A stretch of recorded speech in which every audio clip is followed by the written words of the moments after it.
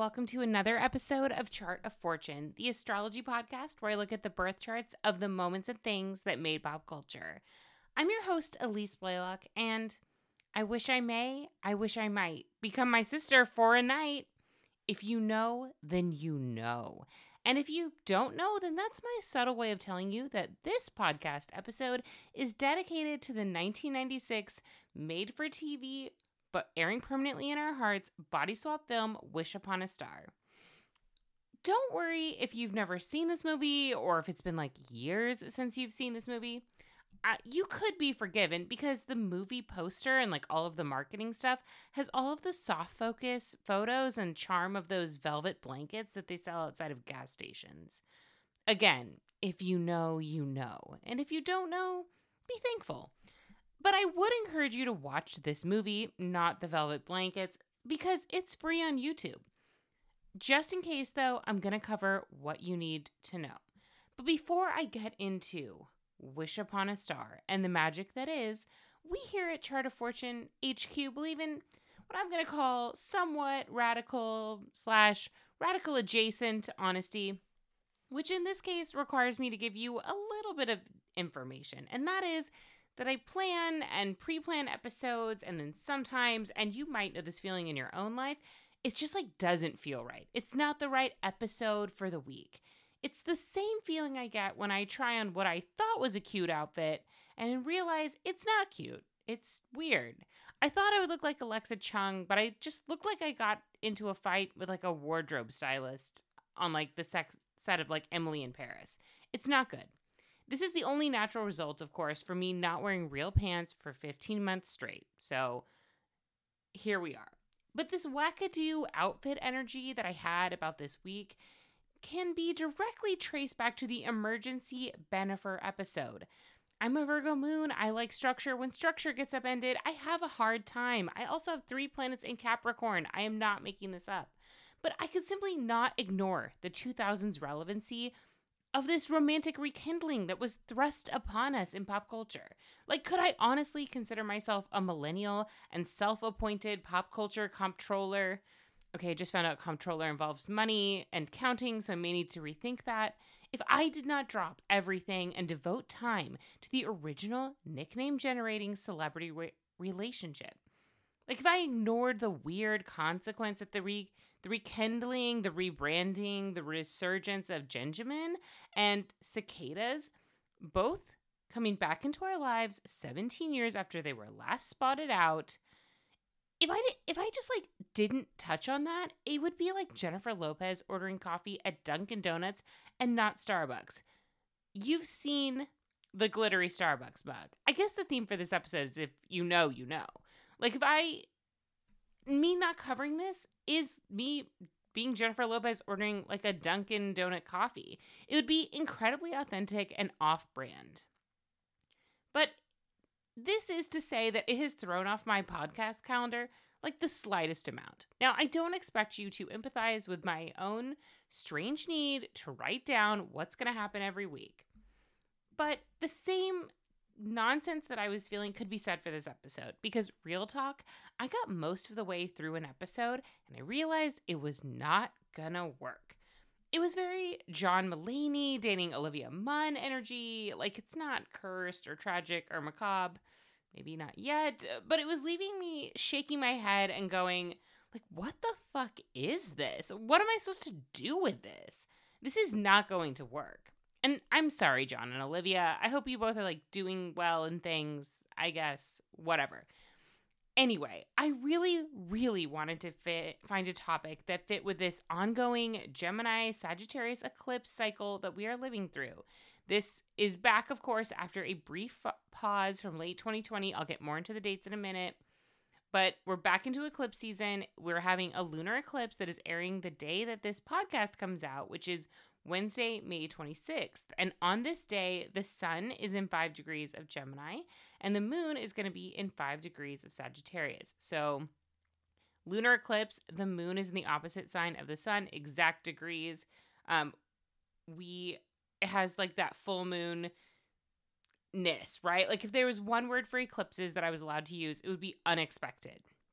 And if I was like really feeling it and feeling wild and crazy and perhaps verbose, and I could have more than a single word for eclipses, it would be unexpected change or unexpected revelations, or, the idea that information is coming out of the, ether and into our minds.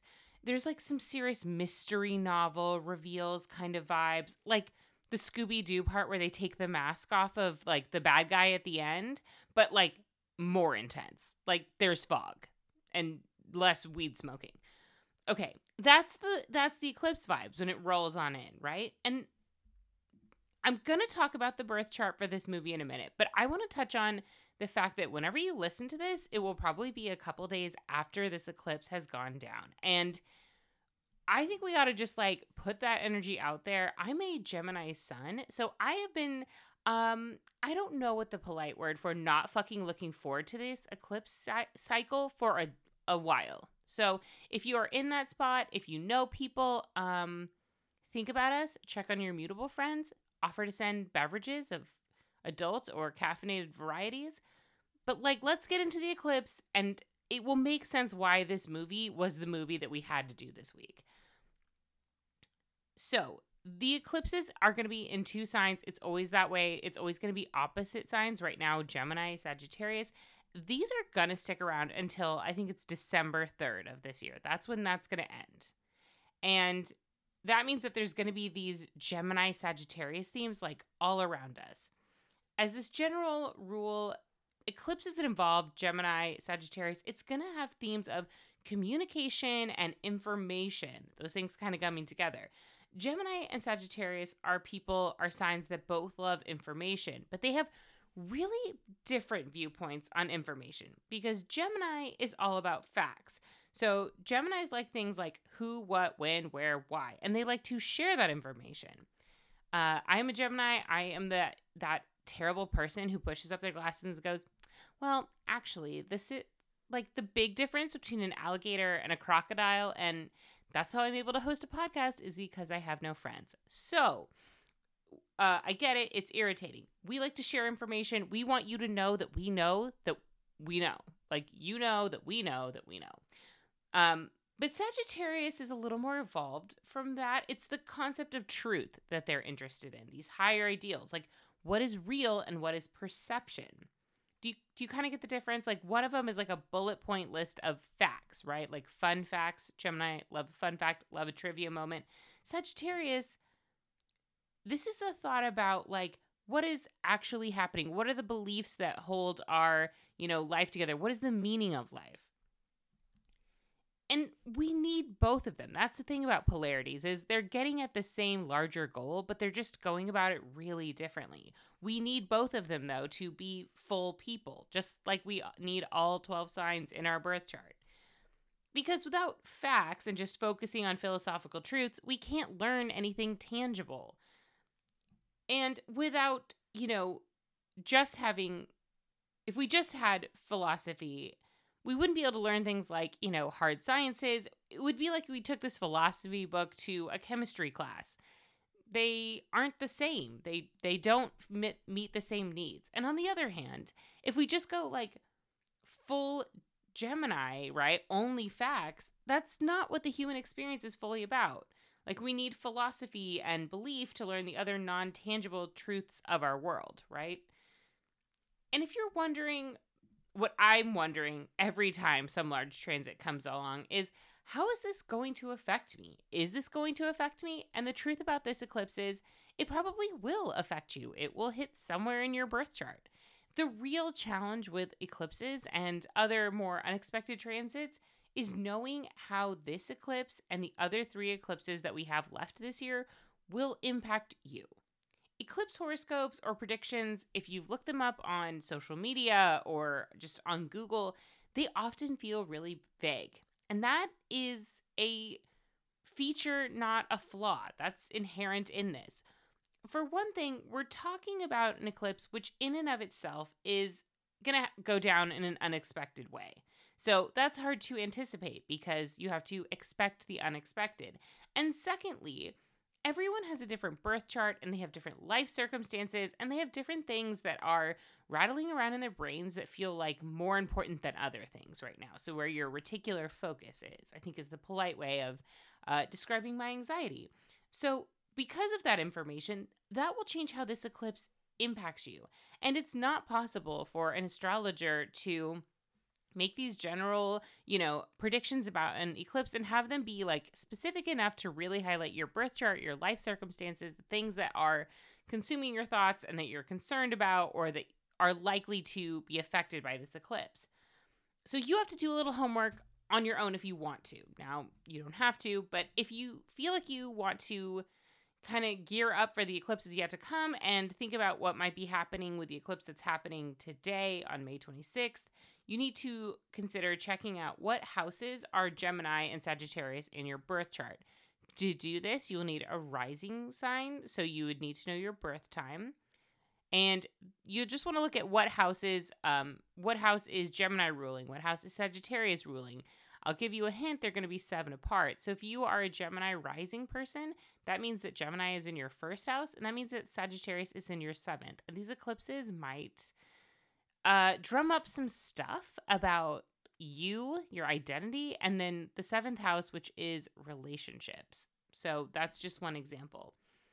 But if you don't have your birth time, or you might feel like these houses don't quite resonate for me, you can also look and see if you have any planets that are close to 5 degrees of Sagittarius or Gemini.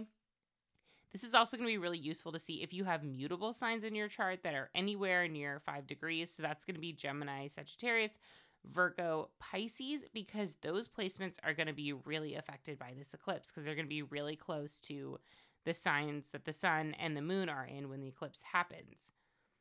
All this to say is you don't have to lift a damn thing because there's no way to know what will happen and there's no way to anticipate how to prepare for this.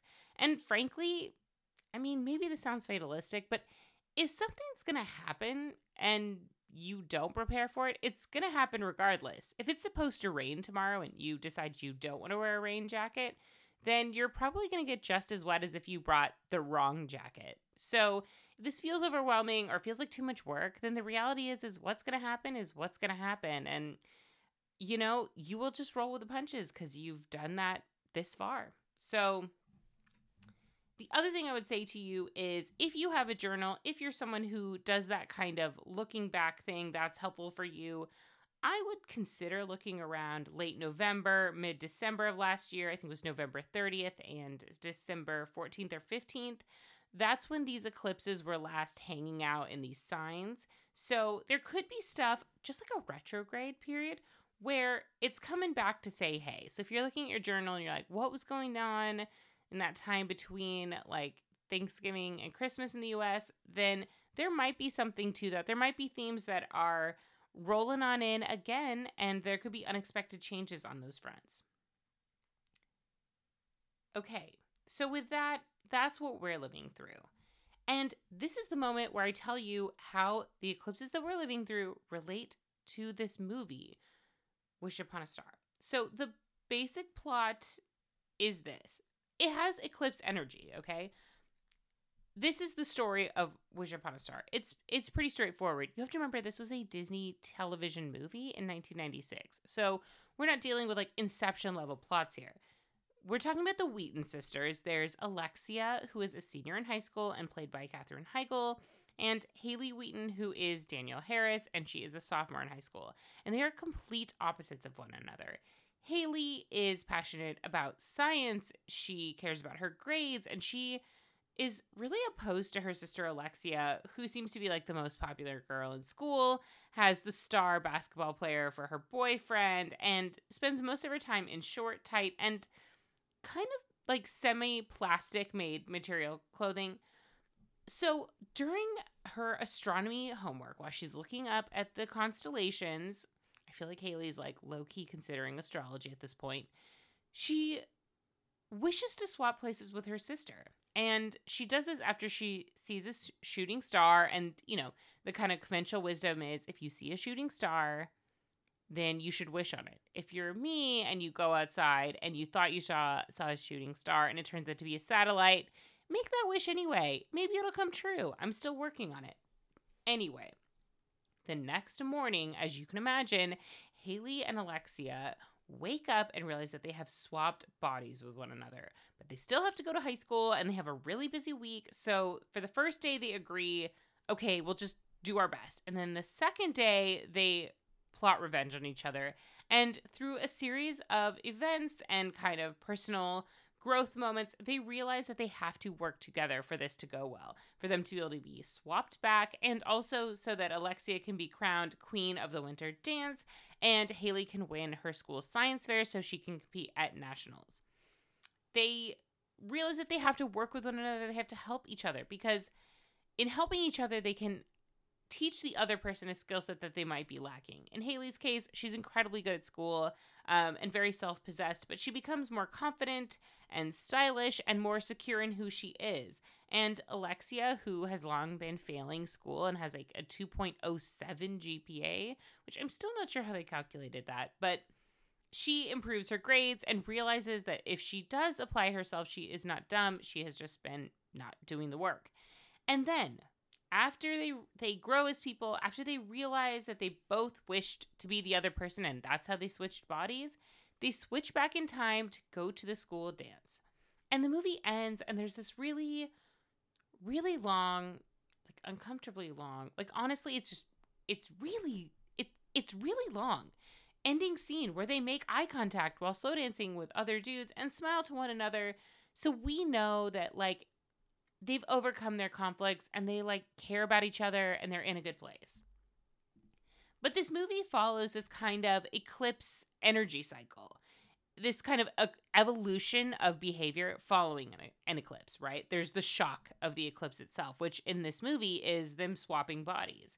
And then there's the sabotage and, you know, the anger and frustration of not wanting to accept the situation that this switching bodies has presented. Or maybe in our case, the eclipse reveals something to us and we just like don't like the information we've been given.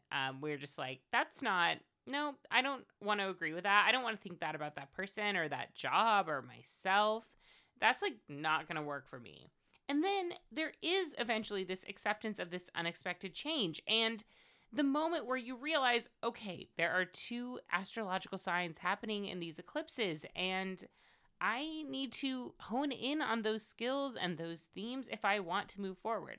If you can work with both signs in the eclipse series, just like how these sisters have to work together, then you're going to have an easier time navigating life after you've switched bodies with your popular sister or experienced an eclipse and are navigating the shocks and twists and turns that follow. Ultimately, eclipse series are about the polarity signs, so two opposite signs coming together to create big change, and this is true of the sisters as well. But the most undeniable astrological connection is simply the fact that the movie's release date when it premiered on Disney was October 12th, 1996, and this coincided with an eclipse. I know. I started researching this and found this out and was like, this is the universe telling me to do this. So, what I'm talking about is on October 12th, 1996, there was a solar eclipse, and we'll get into the details in a minute. For the birth chart that I used, I did October 12th, 1996. I used the birthplace as the filming location in West Valley, Utah. So that's a suburb of Salt Lake City, if you are looking for some context. And I used an 8 p.m. birth time. I often use noon, but this is the deal. This is a Disney Channel movie, and the rule about Disney Channel movies is that they do not air at noon. They typically air sometime between 8 and 10 p.m. at night. So I chose 8 p.m. That's what we're doing. The chart, of course, has its sun and moon in Libra because it's a solar eclipse. So the general thing you need to know is that solar eclipses are always going to be when the sun and moon are in the exact same degree and the exact same sign, right? It's like a new moon. And then the full moon lunar eclipse is the energy of the sun is in one sign and the moon is in another sign, the opposite sign, but the degrees are the same. The other thing you need to know is that solar eclipses and lunar eclipses are kind of the same idea, but from an astrological standpoint, they have a different like signification, right? Like just as an astronomer would say to you, well, this eclipse, like a full eclipse that we had a couple of years ago where it completely blocked out the sun, is going to be really different than a partial eclipse. So in this case, solar eclipses are thought to have like a slightly more positive vibe than lunar eclipses. And that's kind of comes from an ancient place because they really thought about the fact that it was lighter and brighter because the sun is out. So the sun is a source of light and warmth. So a solar eclipse might have a more positive kind of connotation. Susan Miller, who is basically like the queen of online horoscopes, chances are you've read a Susan Miller article or you've gotten a horoscope from her website or when she writes for publications. She talks about solar eclipses and lunar eclipses being denoting like beginnings and ends because eclipses often, right, are unexpected change. So it could be that something is ending or beginning.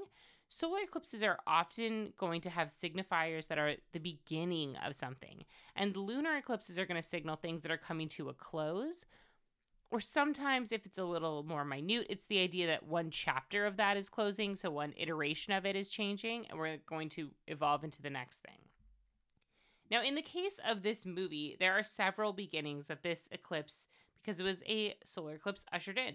Specifically, first and foremost, this is Katherine Heigl's first breakthrough role in a real way, and Katherine Heigl and Danielle Harris are both working actors. Danielle Harris has kind of gone on to become a scream queen. She's in a ton of scary movies. Katherine Heigl, you probably, if you don't know who Katherine Heigl is exactly, you probably have seen a rom-com that she was in, like 27 Dresses, or honestly, Grey's Anatomy. That's kind of the big Katherine Heigl role. Now, if you watch Wish Upon a Star, it is clear also that this solar eclipse, has this resonance where other teen movies have similar plot points or devices that happen that are paying homage possibly to this film. So first and foremost, Alexia has like a very defined kind of 90s fashion sense.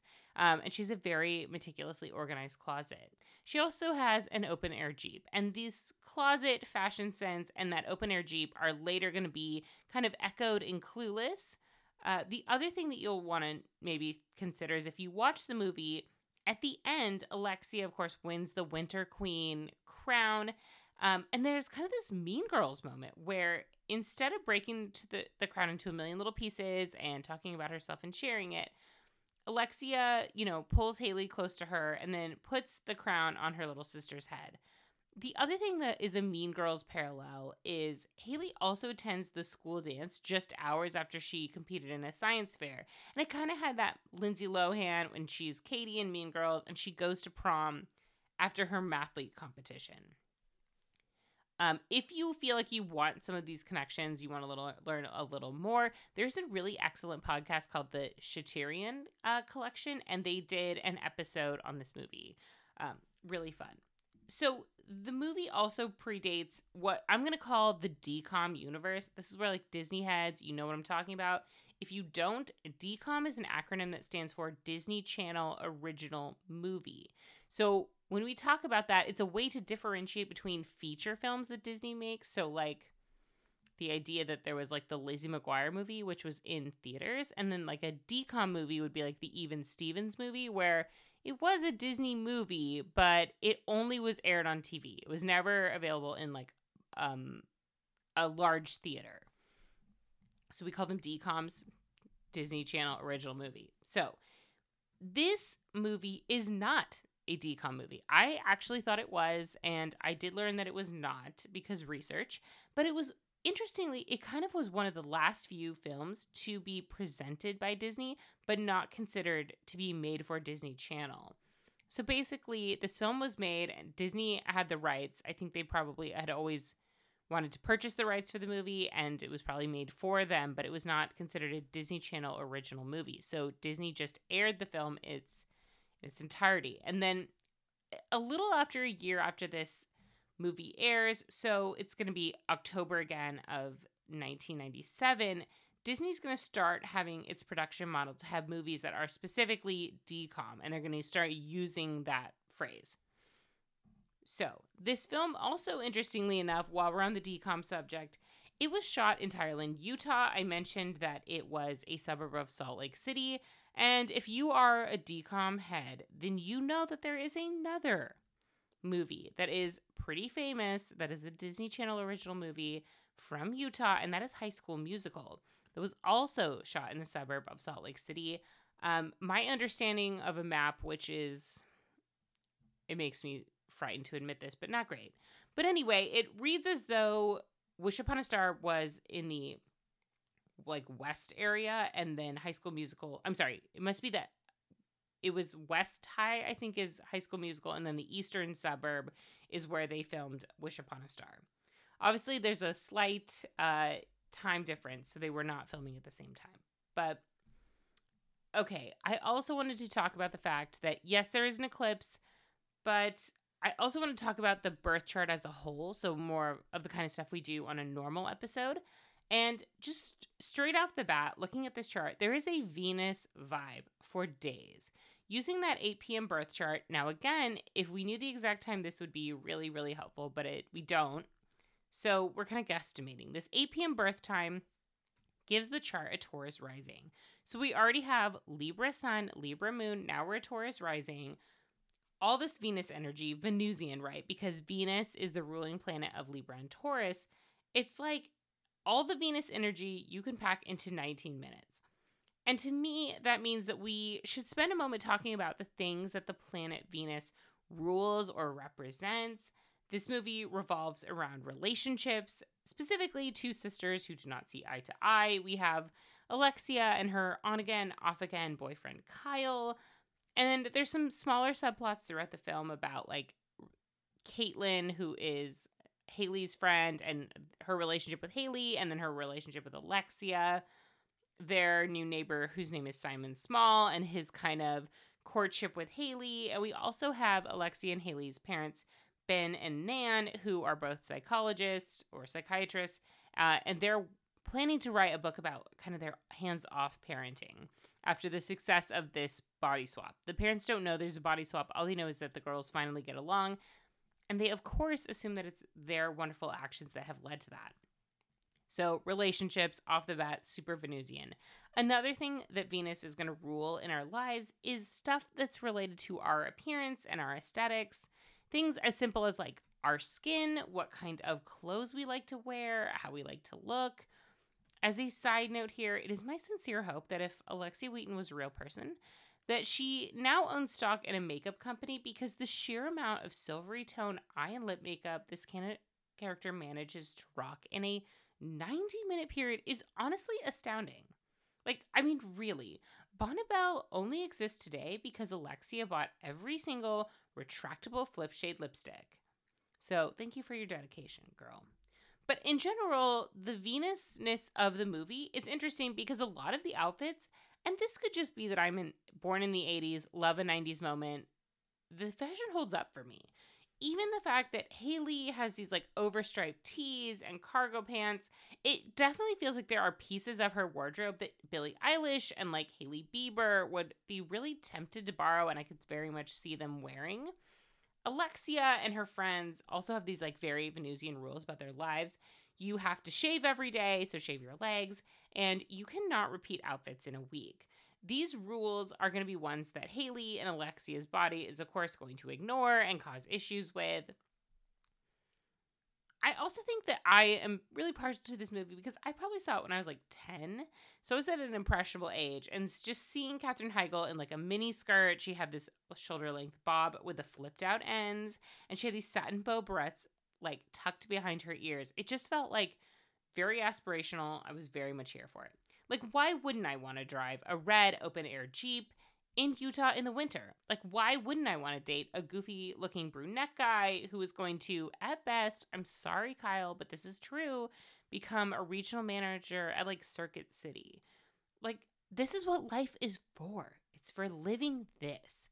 Now, I did eventually, when I got to high school, channel this movie and had a ton of knee socks, but I was nowhere as near as on point as the fashion we see in this movie. I think there is an overall tendency to ascribe all these like fun, cool, cutesy things to Venus, and I don't disagree with that. But I do think that every planet has a little bit of darkness or a downside or stuff that we want to be mindful of, because if we don't consider both sides of it, then we're not really taking into the full effect of what each planet represents. And there is some stuff in this movie and what was happening at the time that it's a little dark. The first thing is this thought of like eating, dieting, like what we, you know, this kind of what values we place on our physical appearance.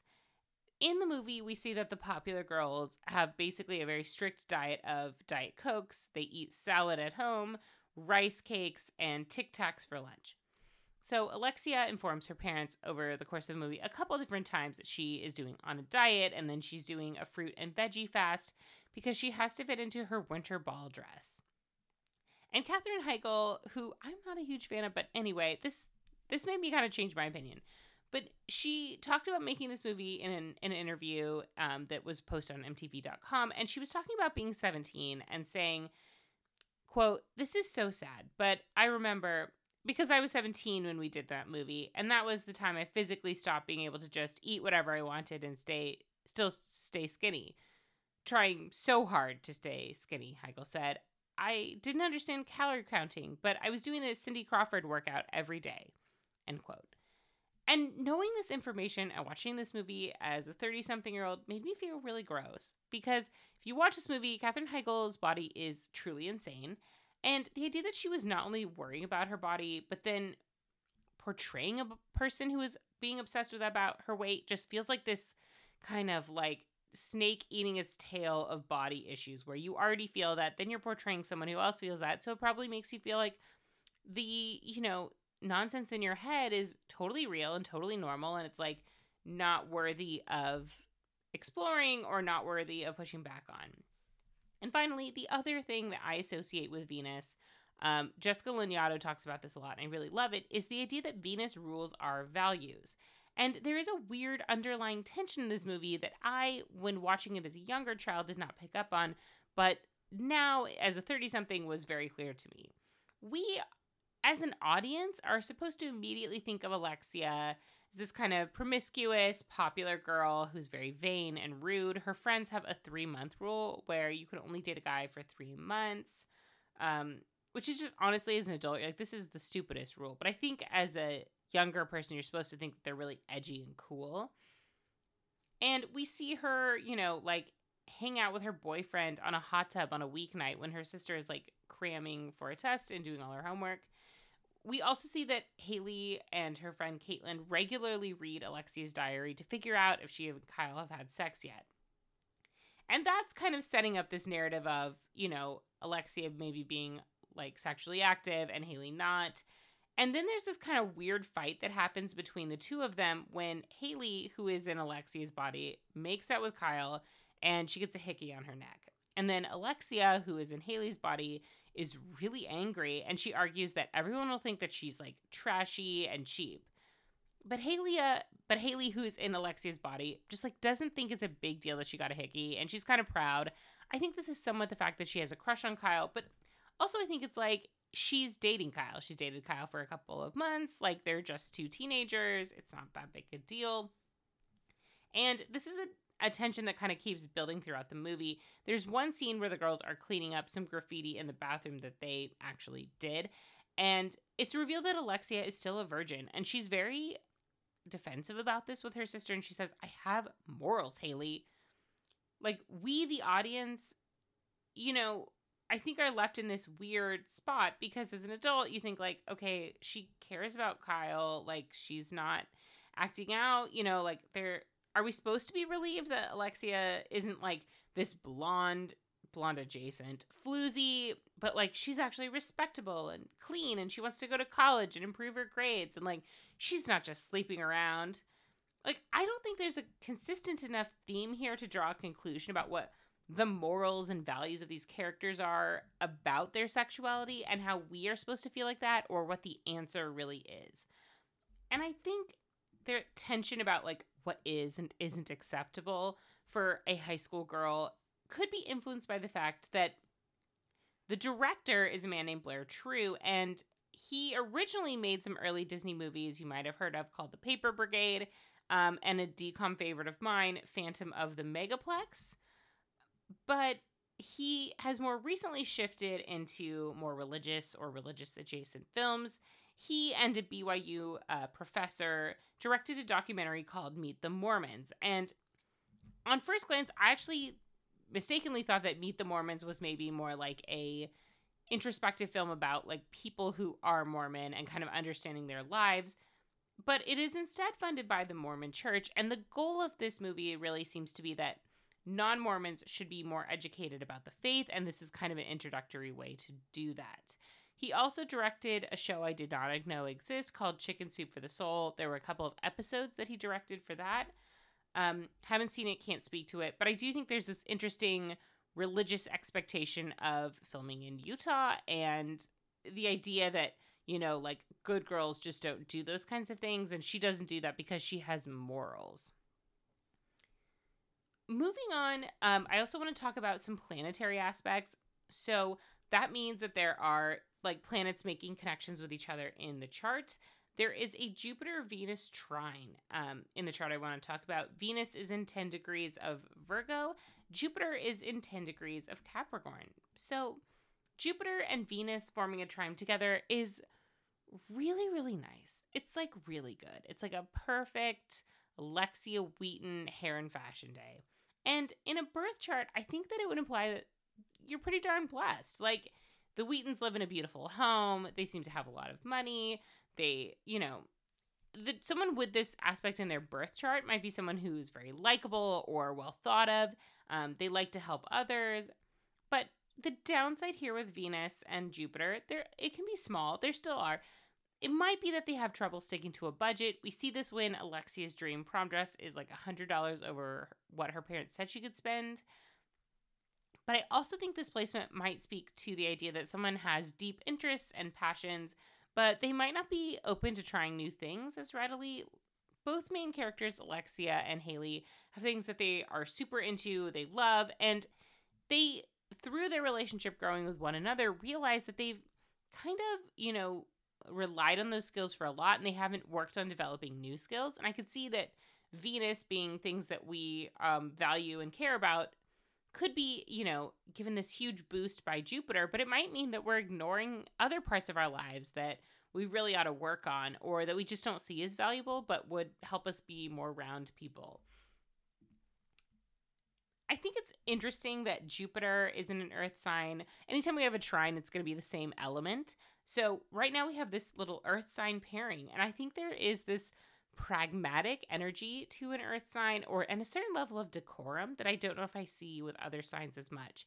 And if you watch this movie on YouTube, there is a whole scene basically in this revenge part of the day. Haley dresses up as a dominatrix style, like leather dress. We find out that this was, in fact, Alexia's Halloween costume. But it's this like dominatrix style leather dress. It has silver chains all over it. She pairs it with fishnet tights and some patent leather heels. And then she dances on top of a cafeteria table to embarrass her sister while they're still switched. Now, if you have watched this movie only on Disney, it's possible that you have never seen that scene. So if you know you've seen this movie and what I'm just describing didn't resonate, that's because that scene is not on the Disney Channel versions. So, you know, this Venus values and Jupiter, we got to make sure it's a teen movie, but it's Disneyfied. Another placement that I want to talk about is this Mercury-Saturn opposition. Mercury is in 6 degrees of Libra, and Saturn is in the 2 degrees of Aries. I could see someone with Mercury-Saturn opposition in their birth chart maybe having a hard time communicating, or it might take them a while to get to what they want to say. And I think this is a theme of the movie. Not communicating well happens a lot because our main characters are trying to navigate their own lives and needs in someone else's body. So there are a lot of mishaps. You know, Haley, for example, struggles in classes that she used to just dominate, math and science. Alexia is judged harshly by her friends for not wearing makeup and not, you know, looking a certain way. And both of them have to figure out how to learn what they need to learn to make this less ideal situation a little better. And they have to ask for help. Ultimately, Alexia and Haley help each other with school assignments, and they also prepare one another for a science fair and a college admission interview. And while we end the movie and we do not know if Haley won the science competition and if Alexia got into the college that she wanted to, I think this goes back to that solar eclipse in Libra because it's about the idea when we see eclipses in the Libra Aries axis. So that's just a fancy way of saying it's in those signs. It's that delicate balance between the Libra getting things done, of saying we get things done by doing it in relationships, and we have accomplishments are with other people. And then Aries saying, I don't need anyone else. I can make this happen for myself, but I could risk the burnout of not having anyone to help me or anyone to bounce my ideas off of. There are also two placements in the chart. So these are just a planet in a certain degree and a sign that I want to talk about because they really fit the film and I really enjoyed seeing them in here. The first is that the chart has Mars in 20 degrees of Leo, and this is about the outfit sabotage. This ties into the dominatrix scene. The first day that the girls are switched bodies, they're just like pissed off at each other. And, you know, there's the hickey, there's some other issues with Haley's test at school. And it comes to the idea that the second day, like, it's revenge. Like, it's on, bitch. That's what's happening. So Alexia in Haley's body decides that she will not be wearing those oversized striped t-shirts and cargo pants. She instead is going to walk that Halloween dominatrix outfit. And as revenge, Haley in Alexia's body, and Haley has the advantage here because Haley in Alexia's body knows that it's prom queen, like their winter solstice dance photo, like the queen photos that day. So she decides that she's not going to shower, she's not going to do her hair, she won't wear makeup, and she's just going to dig through the laundry bin and wear the outfit from the day before. And I think that it was pretty remarkable watching Danielle Harris make this face as Katherine Heigl comes down the stairs, like completely unkempt, looked like she's hungover in the clothes from the day before that are wrinkled, and she hasn't showered, and it's just such a mess. And astrologically, like, Leo is incredibly ego-driven, and they do care about what they look like, they care how they present, they want a certain level of formality and regality, and Mars is the planet of action. So a good use of Mars in Libra is to take care of yourself and have pride in oneself and one's appearance. But if you're feeling the kind of conflict vibes of Mars, then deliberately sabotaging some fashion is basically declaring war for a Mars in Leo. We also have Uranus in the 0 degree of Aquarius. And to me, this is like the most unexpected changes because Uranus and Aquarius being changes with a collective. And to me, this is all about some of the casting choices that they made on this movie. There's some interesting ones. For example, Danielle Harris, she plays Haley in the movie.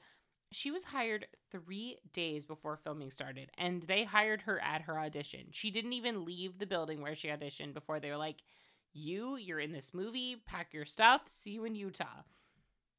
The other thing that happened is Danielle is actually a year and a half older than her co-star Katherine Heigl, who is played to be the older sister Alexia.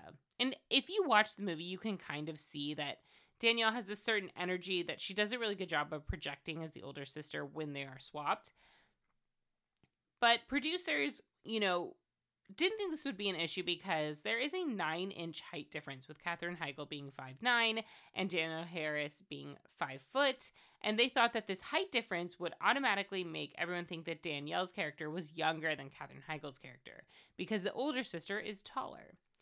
That's not really true for most people, but I suppose in high school you're not done growing, so that made sense. The other really ridiculous fact, and I feel like I've been really mean to the character Kyle, but here we go. So Kyle, Alexia's boyfriend in the movie, is supposed to be this like all-star basketball player, like super jock, but the actor is a terrible basketball player. And the film actually had to spend a lot of time reshooting his gym scenes. And if IMDb is to be believed, that is where they spent most of their time reshooting, is him just not making those baskets. He's not Troy Bolton for the High School Musical or High School Musical, the musical, the show heads. Okay, I'm going to wrap it up. It's right around this time in every episode that I feel like I like to offer some vague promise of a movie becoming a musical or getting a reboot or something. And I totally need this. Like, I actually think a reboot would be really fun. I think Katherine Heigl and Danielle Harris are probably not opposed either. They're still working, but I think this would be something that I would really like to see. This movie doesn't have the same cultural impact that other teen movies that were made around this time did. It's also straight to TV, so that could be part of it. But I cannot offer you, like, here's what's coming next for Wish Upon a Star. And to try to make up for it, I'm going to, engage in some light character personality analysis, or as I like to refer to it, salty sun sign astrology. So I watched this whole movie. It's 90 minutes. And the character development, much like the clothing that I have left that is appropriate for work, it's lacking. It's lacking. I didn't get a strong vibe from either character, and it's clear that the writers do a good job of getting us to care about the relationship of the sisters, but we're not really seeing like fully fleshed out people. So I'm going to cover Haley and then I'll cover Alexia. I think that Haley might be a Virgo sun, Scorpio moon. She has this very, especially in the beginning of the movie, this very Scorpio secretive energy about her own life. We don't know if she has a boyfriend. We find out she does not. But she also really loves to know about the secret lives of other people. And that felt very Scorpionic to me. I mentioned this before, but Haley and her friend Caitlin have kind of this after school ritual where they regularly read Alexia's diary and they try on her clothes when she's not home. Her love of learning, like Haley's love of learning and science, it felt very earth sign, very practical to me, that she's very present with the material world. And, this kind of culminates in Haley having this, I think it's an ethyl gas generator that runs on composted food at the science fair. She references the fact that her sister, tossed an apple after one bite because it was mealy, and she was able to use it to create this ethyl gas. And if her parents would allow her to have lanterns, and they could have gas lanterns everywhere fueled by this machine she created. There's this Virgo energy of she is organized, she is good at school, she is very fastidious in that way. She is someone who really tries hard on tests. We see her with a bunch of A's in her binder. And I think that Haley is someone who really adopts that Virgo practicality when it comes to her appearance, right? She, thinks about her day, all the things that she's going to have to do, her science fair project she has to tote back and forth, and she's going to pick a comfortable jeans, baggier pants for, carrying lots of stuff, and her striped t-shirt because it's easy. I think she evolves throughout the movie and kind of embraces some more evolved Scorpio features. Scorpio in traditional astrology is ruled by Mars, and in modern astrology, Pluto. And basically, there are themes of this success or coming into power. And I think that Haley does kind of come out of her little scorpion shell to maybe, consider her fashion sense and if that's how she always wants to dress. And she ends the movie with asking a guy that she thinks is cute to dance with her. She isn't afraid to ask for what she needs. She realizes that she can lean into her emotions and she can have a personal life instead of just working hard and being the A student, that there is more to life than just being successful. Now, I think Alexia might be a Leo sun, Libra moon. We don't get a lot of emotional resonance for her, but we know that she's incredibly interested in her appearance. We know that she has that Leo natural leader kind of energy, but she channels, eventually her Leo traits into being a protector for her sister and their friend Caitlin. The popular girls basically Caitlin invites them over for dinner, and these girls decide to, in like something that feels like another homage to a teen movie, 10 Things I Hate About You, throw a party at her house without her knowing it. So they handed all these flyers. Caitlin finds out. And then Alexia comes to her defense and tells the popular girls that they better cancel that party. She also I think, moves away from those unevolved Leo tropes we see in, like memes of being haughty or acting like they're better than everyone else. I think the Libra moon for me is the fact that Alexia really is happiest in a relationship. She likes having friends, she likes having a boyfriend, and the fact that she spends the whole movie being off and on with Kyle and like realizing she really does want to be with him makes me feel like she has a Libra moon that really just seeks that comfort in being in connection with another person. So I'll end it there and just say thank you for listening to Chart of Fortune. As always, if you have questions, comments, or ideas for a future episode, please let me know. You can email me at chartoffortune@gmail.com, or you can come say hey on Instagram. I'm there pretty frequently. Please consider subscribing wherever you listen to podcasts and leave a 5-star rating and review. It helps other people join the Chart of Fortune pop culture astrology posse, and I think we want them here. And I want you to know that we had a Taurus themed season or a Taurus themed episode last week. This isn't super Gemini themed, but do not worry. As your resident Gemini, I will be spending the rest of my season, our season, paying homage to the Mercury ruled madness that is this time of year. So, upcoming episodes will involve Geminis, real and fictional. And I, as a whole, am so excited for this summer's podcast lineup that I have going. I have I think a special project in the works that I will drop in June, maybe. I don't know. Stay tuned. I'm super excited to share what's coming up with you guys, and I am so grateful that you are here. Okay, I love you, and I wish I was Alexia Wheaton. Bye!